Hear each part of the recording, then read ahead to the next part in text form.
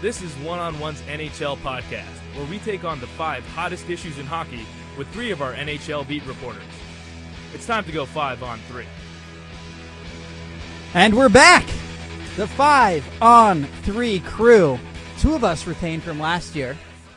I'm Jack Caldwell. I've got Chris Hennessy right here to my right. And across from us, a new/old member of 5 on 3. I'd say an old podcast member, but new to 5 on 3.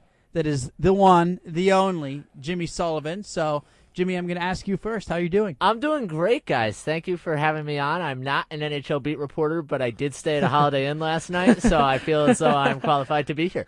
Well, you were a Devils reporter last year. I was, yes. So and there's a true story when I covered the Devils last year. So they obviously got the number 1 pick, right? So they were one of the worst teams in the league. They won the lottery. They were not the worst team in the league. The Ottawa Senators were.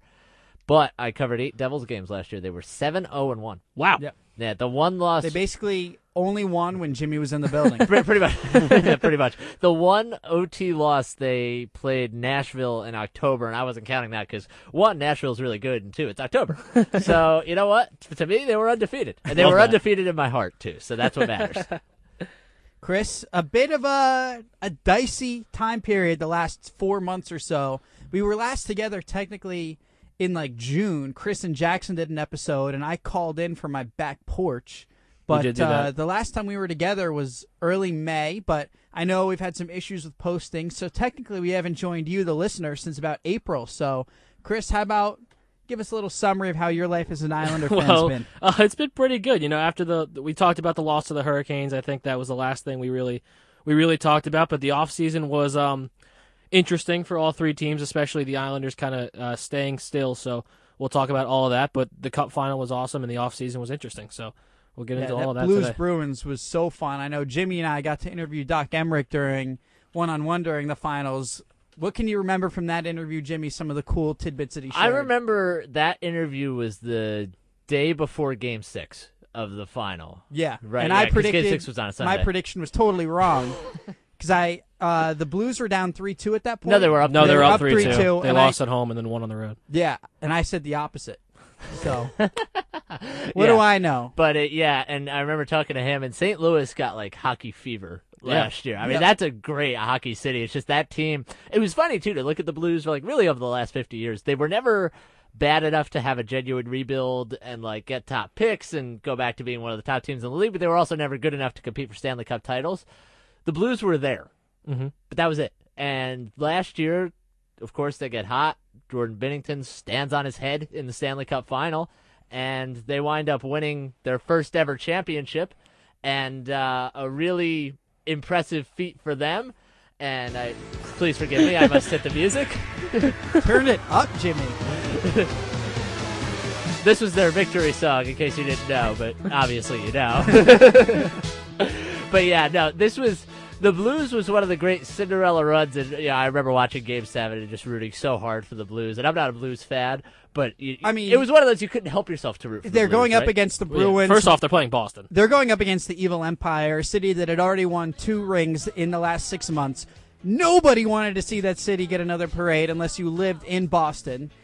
The Blues were that team that was in last place in January 3rd. We heard it a million times. And another thing that I don't think I'm just going to leave this on, by the way. That's good. I'm not complaining. Another aspect I don't think that got enough mentions during that whole run was the fact that St. Louis lost their football team 2 years before. Yeah. That was a big football city, and they did not lose the Rams because of fan support. So you have this city that came together that was still, in a sense, mourning losing one of their favorite teams, and then those kind of stranded fans coming together and finding a new passion and bonding over hockey. I think it was really cool. And you think about St. Louis, too, as a baseball town, right? The Yeah, Cardinals absolutely, are an American institution. Other than the Yankees, probably the foremost franchise in the history of baseball. And for a month or 2 months, that turned into a hockey city. And that's what we've seen happen in, certainly other places like the one I always think of is Nashville a couple years ago when they went to the playoffs. DC, too. Like, those cities gotten hockey bad. Even Vegas, I think, to an extent as well. So it's great to see when these teams are good. The fans are obviously going to show out. And, God, Blues fans, they deserve this because it's literally been 50 years since they even competed for one of these. And, hey, I mean, good for the Blues. They're going to have a tough task replicating that performance this year. Granted, a weak Western Conference. We're going to have more preview stuff later. But, the Blues, one of the great Cinderella stories, I think, in recent times, whether it be hockey or any other sport. So we can fast forward now from May over to June, the NHL draft. Jimmy, what were you doing when the Devils took Hughes? I know where you were. I was at the party. You were. That's right. You want to tell us a little bit about that? So yeah, hey, why not? I'm here, right? So they, it was June 21st was the draft. It was the longest day of the year, and I was down in Newark. What they did was, out by the arena there is a plaza, which they basically closed off to ticket holders, season ticket holders. You would basically buy a ticket to go in, and everybody knew that it was going to be Jack Hughes. This guy came in full body paint with Jack Hughes #1 pick on the back. It was really funny to see. He had like the NJ Devil kind of Satan looking thing on his face. It was like the guy from Seinfeld. It was really cool, and everybody was expecting. And everybody was expecting it, and they took Jack Hughes. The place erupted, and it was the funniest thing ever. They took Jack Hughes at #1, so this is a little after 8 o'clock because the draft started at 8. They take Jack Hughes, and everybody's gone by 8:15. And it was the most anticlimactic thing ever. You know who they're taking. They took him. Go home. Oh, as a Ranger fan, I wanted to see them take Kakko just to say I saw when it happened. And I had like a 40-minute drive home from work every night over the summer. It was a Friday night. I had plans to meet my friends. I was trying to race home to see it in time. And I'm stuck in traffic on the Merritt Parkway in Connecticut. And sounds like fun. Yeah. And so I put the NHL NBC stream on my phone, plugged it into the aux cord in my car. I was literally listening to an NBC television stream on my car radio. That's intense. So we go like 30 minutes in bumper-to-bumper traffic on the Merritt. And because of the delay, it's like 3 minutes behind. I pull in, I go to sprint inside to watch it on my TV, and I missed it by like 2 minutes. The delay got me all mixed up. And then when I went back to watch it on my phone, I missed it on there too. So, they drafted Kakko, in case you're curious. Yeah, but that is my little story of my rush home to get there in time. But I'm pretty happy. Jimmy's pretty happy. Chris, not so much. Not so much. I mean, they're picking at the end of the draft because they made the playoffs. The Islanders, that is. I'm not going to complain. Yeah, the Islanders, yeah. So I'm not going to complain about that. Simon Holmstrom, the forward that they got. But, yeah, the offseason, we're going to get into the offseason that I wasn't and a lot of Islander fans weren't very pleased about. There was a lot of players that moved teams and a lot of players that moved into the Metropolitan Division to make those teams better, where it seems like the Islanders only downgraded at one position and stayed the same at every other. So we're going to get more into the offseason, but in terms of the draft, I didn't have any issue or anything at all, really. So the 40-point threshold has been one that I think's been thrown around a lot for both Kakko and Hughes. Will they get above or below that? 40 points? 40 points. Yeah, they'll both get above that. You think they'll both get above that? I think they will.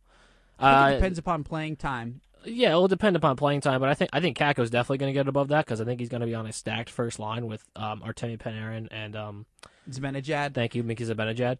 I think Buchnevich is going to be starting on that top line, and the Kakko's Rangers going to move there eventually. Yeah, I think Kakko, Zibanejad, Panarin is the top Rangers line of the future. But everything that we've heard so far is that the Rangers are going to give Buchnevich every opportunity possible to stay on that top line, at least in the beginning of the season. I bet he played well last year. He did, and I bet no matter how well or poorly he plays, come December he'll be there. Now, if he shows some lackadaisical effort, isn't exactly playing up to his potential, which has been the story of him his entire career up to this point. That's Buchnevich? Yeah, I think you'll see him drop down and Kakko take that top spot. But for now, you'll probably see Kakko and Hedl on that second line, and Buchnevich on a line centered by Zibanejad with Panarin to his left.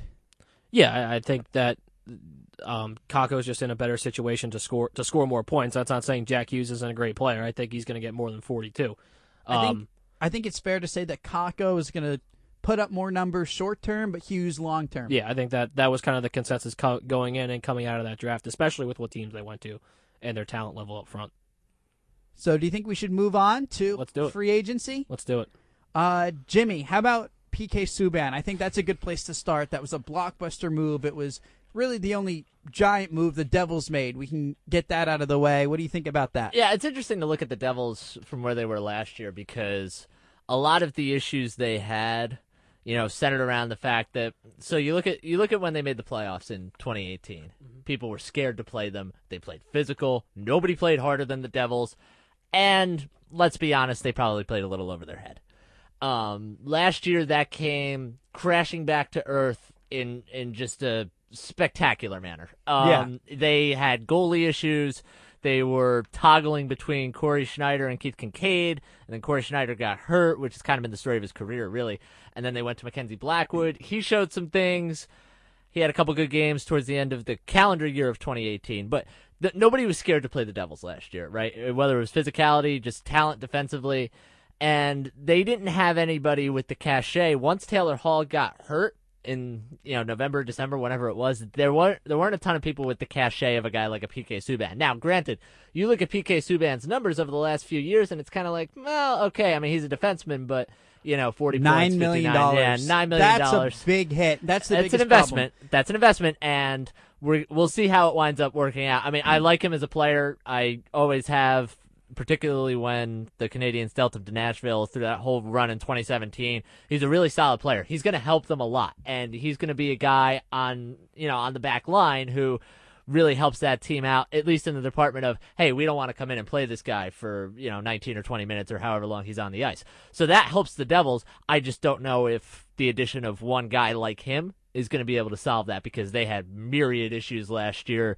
kind of in all departments, which is why they had the number one pick, honestly. I think Schneider will come back. Schneider will come back. The thing is, it all depends on Corey Schneider, because this is the guy who's had multiple lower body injuries. Goalies usually don't come back from that. Now, he showed some signs towards the end of last year of coming back and saying, yeah, he could be a good player, but he's getting up there, multiple lower body injuries. You look at the equation, it doesn't look pretty. But that's not to say he can't come back. Be interesting to see how they split it between him and Blackwood in New Jersey. But I think, honestly, out of the three teams this year, if I were to look at it, I think the Devils have the best shot to make the playoffs. Interesting. Hot take. That's a hot I've take. been on here for 12 minutes, and I already Yeah. dropped the hot take. That is interesting. I mean, the PK Subban trade, any team who got PK Subban was going to immediately be better. That's Exactly, the kind of player he is. He's a number one top flight defenseman on just about every single team in the NHL. So the fact that the Devils go out and get him, that's only going to shore up the back line, which wasn't great last year, as Jimmy mentioned. And yeah, it gives the Devils a significant better chance to make the playoffs. And the other thing about PK Subban is he's fun to be around as, not I'm sure as a player in the locker room, obviously, but as just a general fan of the NHL. He's fun to listen to. He always looks like he's just having a good time on the ice. And I think that's just going to take the edge off of a team who is going to have a lot of pressure this year. A healthy Taylor Hall, 2 number 1 overall picks in Hischier and Hughes. That's going to just his open, his good attitude is General gonna help. energy, yeah. General energy. There you go. Thank you, Hischier Jimmy. plays older than he is. Yes, absolutely. I think it's great for hockey in the metro area. I think the Rangers and Devils have made some great moves to bolster the popularity of their teams and the sport in the area. That being said, Subban, to me, it looks like he's been on the decline. That's what a lot of people have been saying. Yeah, he's been in the league for 10 years. He didn't play that well in his own, but he's 29. He's not ancient. He didn't play that well in his own end last year. Lots of turnovers in his own end. He got 30 points in only 63 games, but you're looking at a guy who's probably going to put up 40 points, not be necessarily a steadfast defender in his own end. I'm not saying he's bad or anything by any measures, but a guy who's eating up a big portion of the salary cap, to have that sort of position on the team, I don't think this is going to be the guy who's going to move the needle. And let's remember one thing, too. This is a guy who's always at or near the top in ice time in the league. So I wonder if that's not going to have his effect. That 29 plays older. Right. Yeah. So he might be in his age 30 season, basically. He's about to turn 30 if he hasn't already. He might be in his age 30 season, but he's got a lot more mud on the tires than a guy who's 32 or 33 but only plays 20 minutes of ice time a game, as opposed to PK Subban, who, the last couple of years, I think last year was 22, the year before 24, and then when he was in Montreal, he played like 26 minutes a game. Yeah, and that's near the top of the Montreal, league. he played more minutes because Nashville has 3 other great defensemen who they played a lot. And that's going to be interesting, too. He's come off a couple of years now where he's been on Nashville with Ekholm and Ryan Ellis and the captain of Nashville, Roman Josi. Just another one piece of 4 great defensemen. Now he is the great defenseman on a team, so it'll be interesting to see how he handles that too. But there's going to be a lot of spotlight on him, and I think that people are going to be underwhelmed, honestly. When you have the spotlight on him, he's not that great in his own end in recent years. Yeah, and I just think, too, though, I mean, he was already the face of a franchise in Nashville. He kind of was. I mean, he was. He wasn't the captain, right, like you said, but when you thought Nashville Predators, a lot of people's first thought was PK Subban. Mm-hmm. So I don't think that pressure is just the New York market, because the New Jersey Devils is effectively the New York market. Right. Yeah. Right? So that pressure is going to be interesting, but I think he's going to handle it well. I think he's a good acquisition for them. I actually do. I think it's good short term. Again, I just don't know a lot. He's got 3 years left, a big chunk of that cap. If a year or two from now, you've got Taylor Hall's contract coming up the line. No, this year. This year. Contract year this year. That's what I'm saying. But in the next couple of years, not only Hall, but okay, other got guys. it. Understood. Subban's going to be one that you're going to look at and you're going to say, do we really want $9 million of this right, cap I think tied up that in was him? the biggest part of this trade was that no salary was retained on the Nashville side. Now, obviously, that means New Jersey didn't give really anything at all. They gave up a couple people you never heard of and some draft picks, but that was a big part of this trade for me was that Nashville retained It was no a salary. salary dump. Yeah, that's 100% what it was. Yeah, I mean, And that tells you what Nashville thinks of Subban. And then they turned it around and signed Matt Duchene. But yeah, and it's also the fact that Subban's getting up there too. It's not you're not trading for a guy who's 25, bright-eyed and bushy-tailed. Right. Know? You're trading for a guy who's 30, who's going to play like he's 33 or 34. I still think it's a good move. I mean, you look at the Devils' defense now. You know, he's going to play defense. You know, you got a guy like Sammy Vatanen. Andy Green's a guy I've liked. You know, all through last year. So they've got some decent defensive pieces now. Still, though, it's going to come down to goalkeeping. I think. Yep. Not to oversimplify or paint in broad strokes, but if your goalie play is not going to be good, it doesn't matter what PK Subban's doing because those pucks are still going to find the back of the net. It's true. So speaking of defensemen, another big acquisition in the New York area. We're going to move it across the river to the Garden. Jacob Trouba, my New York Rangers, signed a big extension over the offseason. Big acquisition for the Rangers, and I like this one a lot, Chris. I think this was a great trade. It's a phenomenal trade. He's exactly what the Rangers needed. He can be a top pairing or a second pairing, but at worst a second pairing, probably a top pairing the next couple of years defenseman.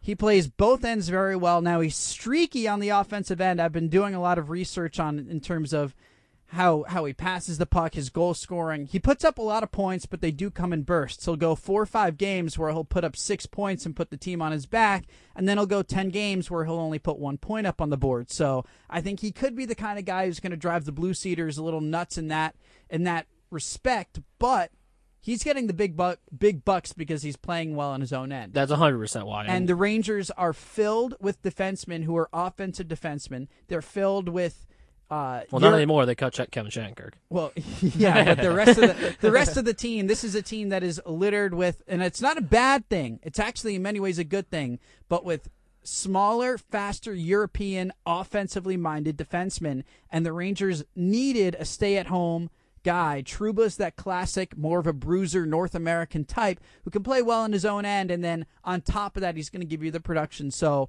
I think it's going to be a theme throughout his next 7 years here, where you're going to be hearing Ranger fans, moaning about why can't he put up these crazy numbers for more than a 6-7 game stretch.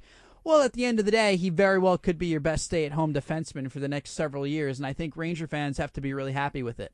And at the end of the day, he did have 50 points last year. So yes. A 50-point defenseman is no slouch.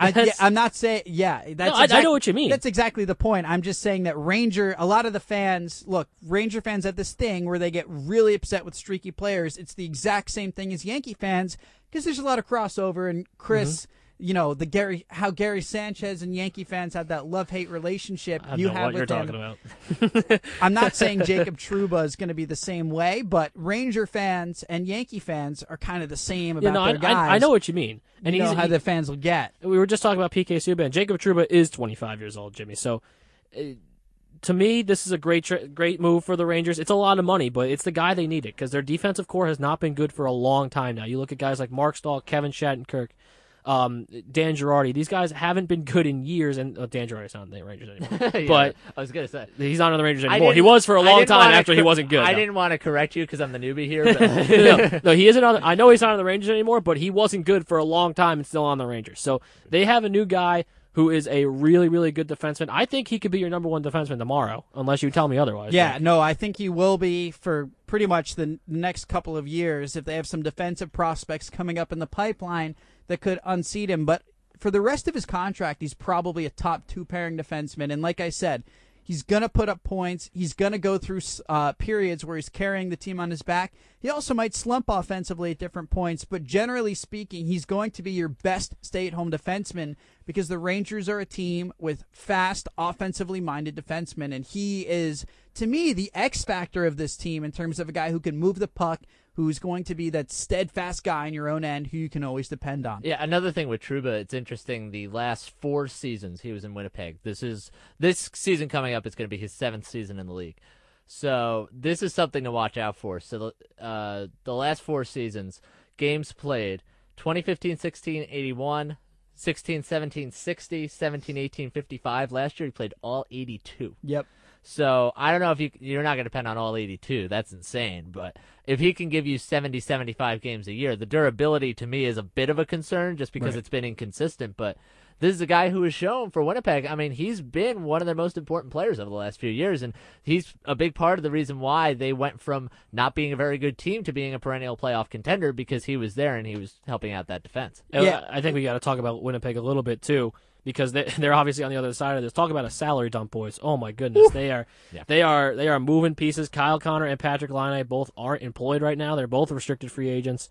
Dustin Byfuglien just took a leave of absence from the team. He might retire. He might retire. So Winnipeg has fallen off the tracks a little bit. 2 years after they were like a couple games away from the Stanley Cup. Oh no, 2 years ago they lost to Nashville in the second round. No, they went to the conference final. They lost to Vegas in 2018. Yeah. Okay, you're right. Yeah. They were a couple games away from the Jimmy Stanley Cup coming in final. hot. Yes. You're right. Okay, Wow. they were a couple games away from the Stanley Cup final in 2018. Got it. Okay. So yeah, a couple years after they were a couple games away from the Stanley Cup final, they are falling off the tracks here. They don't have any of their good defensemen. Tyler Myers is in Vancouver too. Can't forget about that. So there's their 3 best defensemen currently not in camp. And Patrick Laine and Kyle Connor aren't there. So it's Blake Wheeler and a whole bunch of bums right now. Look, to me, I'm pointing to the Rangers and saying this is why your time to win is when a lot of your best players are on their rookie deals. And I'm not saying this season is a season where you have to win, but the season after, the next 2 seasons after that, they're going to have a ton of guys on rookie contracts. You're going to have a guy like Zibanejad who's going to be in for a big payday, who will still be on a reasonable deal. This is the Rangers' time to win. They can still take this season to miss out on the playoffs and develop, but the year after this, that's when the stakes are going to start to get really high. I was thinking about this the other day, and I was listening to a podcast. One of my friends at Quinnipiac, so shout out to those guys. They do a hockey podcast as well, and one of their guys brought up an interesting point. The NHL, and I'm loosely paraphrasing here to kind of make another point, but the NHL is becoming a lot like the NFL, right? You look at the NFL teams that have won the Super Bowl over the past few years. A lot of quarterbacks on either rookie deals or Tom Brady, the discounted deal, right? NHL is getting the same way. Like, you look at the Rangers, I look at a team like Toronto, and I say they have to extend everybody, and their window is the next 2 or 3 years, because other than Tavares, they have a lot of guys on, Marner now has a long-term deal. Yeah, Marner now has a long-term deal as well, so they're going to have to make some choices as to who to keep and who to get rid of. But, you look at the way the cap situation has developed in the NHL and the way player movement has changed as well, it's a lot like the NFL, like you said, Jack, where you've got to win when your guys are young. And if you do that, great. You capitalized on your window. You can keep more of those guys. If you don't, you're going to be left stranded and empty-handed, and all those other things. Basically. Well, there's one more Ranger signing we have to get into, of course, before we move on to the Isles and wrap up, because I only have about 5 minutes left here. But my guy, Chris and I watch pretty much every game of Blue Jackets Bruins together in my Low Shirt Hall room. Yep. And pretty much any time this particular player touched the puck, I said many things about him that very much got under Chris's skin. And that man, still do. That man is Artemi Panarin. I'm so angry. It's just so aggravating. The top line left wing of the New York Rangers. Left wing of the New York Rangers. So the day before, if you missed this, the day before June 30th or June, whatever it was, the day before free agency opened, Bob McKenzie puts out a tweet that says Artemi Panarin is seriously considering signing with the New York Islanders, which launches not only my household but my Twitter feed and everybody who I love into a absolute frenzy. Whether that be Jack freaking out because he's not going to be on the Rangers, or everybody in my family freaking out because now he's going to be a New York Islander. 24 hours later, he's a New York Ranger. So that was, and he supposedly took less money with the Rangers, right? And then it comes out later that it takes less money to be with the Rangers because he wants to be on the Rangers, and it's not going to be great. And look, that's what life is. You're a Mets fan, Jimmy. That's what life as a little brother is. And believe me, I know. And that's what life as the little brother is, and it's all right. And he's getting paid $11.6 million to play for the New York Rangers. I would have taken that too, but yeah, look, I wanted them on the Islanders, I guess is my point. There's a lot of things. There's a lot of things you can say about Panarin. I'll try to keep this quick. First of all, a lot of people compared this to a Marian Gaborik, a Brad Richards. He's better than all of those. That's exactly what I'm going to say. The number of signings the Rangers have made in recent years, big free agency acquisitions. It's classic Rangers, and guess what? They'll be buying him out in 2 years.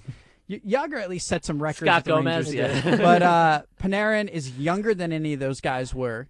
A guy like Gaborik who had injury history. Panarin has essentially no injury history, nothing significant. He's played almost the entirety of every season he's played in. He's missed 6 games in the last 4 years. Exactly. Now, on top of that, the Rangers have a couple of big contracts coming off the books, well, a couple that are bought out. You have Kreider, which is up in the air. Lundqvist coming off the books in 2 years. So the $11.5 million isn't going to hurt them that much, especially when Seattle enters the league. You've got the new CBA in 2 or 3 years. The cap's going to get bigger. That $11.5 million, the consensus is right now, not going to hurt the team. Panarin plays a great two-way game, almost a North American style in terms of his physicality, which, again, I think the Rangers need because all of their prospects are very speed-oriented. Mm-hmm. 2 more points, and then I think we'll move on to the Islanders and wrap it up, are, first of all, the majority of his assists are primary assists. So he's a great playmaker, and now is the focal point of the Rangers. He's going to make all of his players, all of his teammates, he's going to make so Capo much better. Caco look like Alex Ovechkin. That's what he's going to do. I mean, that's what he's going to do. On top of that, in terms of a developmental sense, the Rangers have a massive slew of Russian guys coming over from the KHL. The majority of their prospects are guys coming from Russia in the KHL. Artemi Panarin is the next thing next to Ovechkin in terms of Russian hockey gods right now, to what those guys have been raised on. He is the absolute perfect role model to bring in the Russian guys and acclimate them to New York and the Rangers. So it's a perfect fit. It makes so much sense, and I'm very happy as a Ranger fan. And I do have to run, and we have to wrap up. So it's really funny that you're Chris saying that is in because physical pain next to me. Semyon Varlamov, they keep saying that about him and Ilya Sorokin, that they're like best buds. And now that Varlamov is an Islander, he's going to bring over Ilya Sorokin, which great. But Varlamov isn't as good as Robin Lehner. He's not going to be as good as Robin Lehner will be this year. And they downgraded at the one position they changed in the offseason. That's the synopsis of it. Look, I'm not going to complain about them re-signing their players. Jordan Eberle had a great playoffs and a great end of the season. He deserves the money. Andersley, great. Brock Nelson, great. You should have kept Robin Lehner. Yeah, that made no sense. I get that, but at the same time, that's a difficult decision, right? Would you rather have Anders Lee and all those guys? It wasn't a rather. It was not a rather at all. Because Varlamov gets 5 years per for 4 years, and $5 million. $5 million per for 4 years, and Robin Lehner's on a 1-year contract for $5 million. But it wasn't an either or. In fairness, all the time before Lehner came to the Islanders, there was a lot of bad off the ice, yes, and he absolutely. got past all the bad off the ice. But I'm not, it's not a given that he's going to be as good next year. And I think that's what I think Lamoriello that's Lamoriello's thinking. And I Varlamov's get it. terrible. Varlamov is awful. Yeah. Look at how much better Colorado got when they took him out of the net. It is actually looking like 2 different hockey teams. It's unbelievable how bad this guy is. Maybe he does not deserve $5 million a year. Robin Lehner deserves it. So why isn't he on a 4-year contract with the Islanders? It's preposterous. It's a ridiculous thing to not re-sign Robin Lehner. The Islanders look terrible for not re-signing him. Terrible. Awful. They downgraded at a position. Pretty much. This is what the Islanders do. They didn't get better this offseason. That is a fact. They did not improve their hockey team this offseason. Every other team in the division did. Yeah, and I think it's going to be a step back for them because I think in many senses you were getting a best-case scenario from that team, from a lot of individual performances. To me, that wasn't, I said this last year, that's not the core to build on long term. everybody you were getting the absolute best out of, and for them to all replicate that, again, best case scenario, if they all replicate that, is probably a second-round exit. You never know with the NHL playoffs, but I don't know. I think this is probably a team that will make the playoffs, but I can't see them being a legit contender, and I can't see them being head or shoulders above the Rangers or Devils, and I think long-term they're below and behind the Rangers and Devils. The story of the New York Islanders this year, last year, and every single year before this is they need a guy who could put the puck in the back of the net. Artemi Panarin can do that. Mitch Marner can do that. Patrick Laine can do that. All of those guys are not on the New York Islanders and will not be playing for the New York Islanders on October 4th. Yeah, I've got them out of the playoffs. I mean, I just don't think everything went right standings-wise, health-wise, player performance-wise last year. Like you said, I think that team was over its head, and I think they're just going to miss the playoffs. That's my take. You're probably right. Their coaching is fantastic. You can't rely on the goaltending to be as good as it was last year. It's as simple as that. You need to score more goals, and they didn't get a guy to score more goals. They won a lot of 2-1 games. A Yeah, lot of they what did. they played Their came defense, down to their Robin defense was Leonard. really good. And you know what? Noah Dobson's probably going to come up this year and replace a guy like Thomas Hickey or maybe even Nick Leddy, and that's going to help the defense a lot. Devontae is now in his second season. He's a really, really good young defenseman, but the team is still not very good up front, and they need to score more goals. They needed to score more goals against Carolina, and they didn't go out and get a guy to do it in the offseason. So simple as that. I think that about sums it up. We could have Chris rant all day about the Islanders, but we will next week when we have a bit more time. For Jimmy Sullivan and Chris Hennessy, I'm Jack Caldwell on this edition of 5 on 3.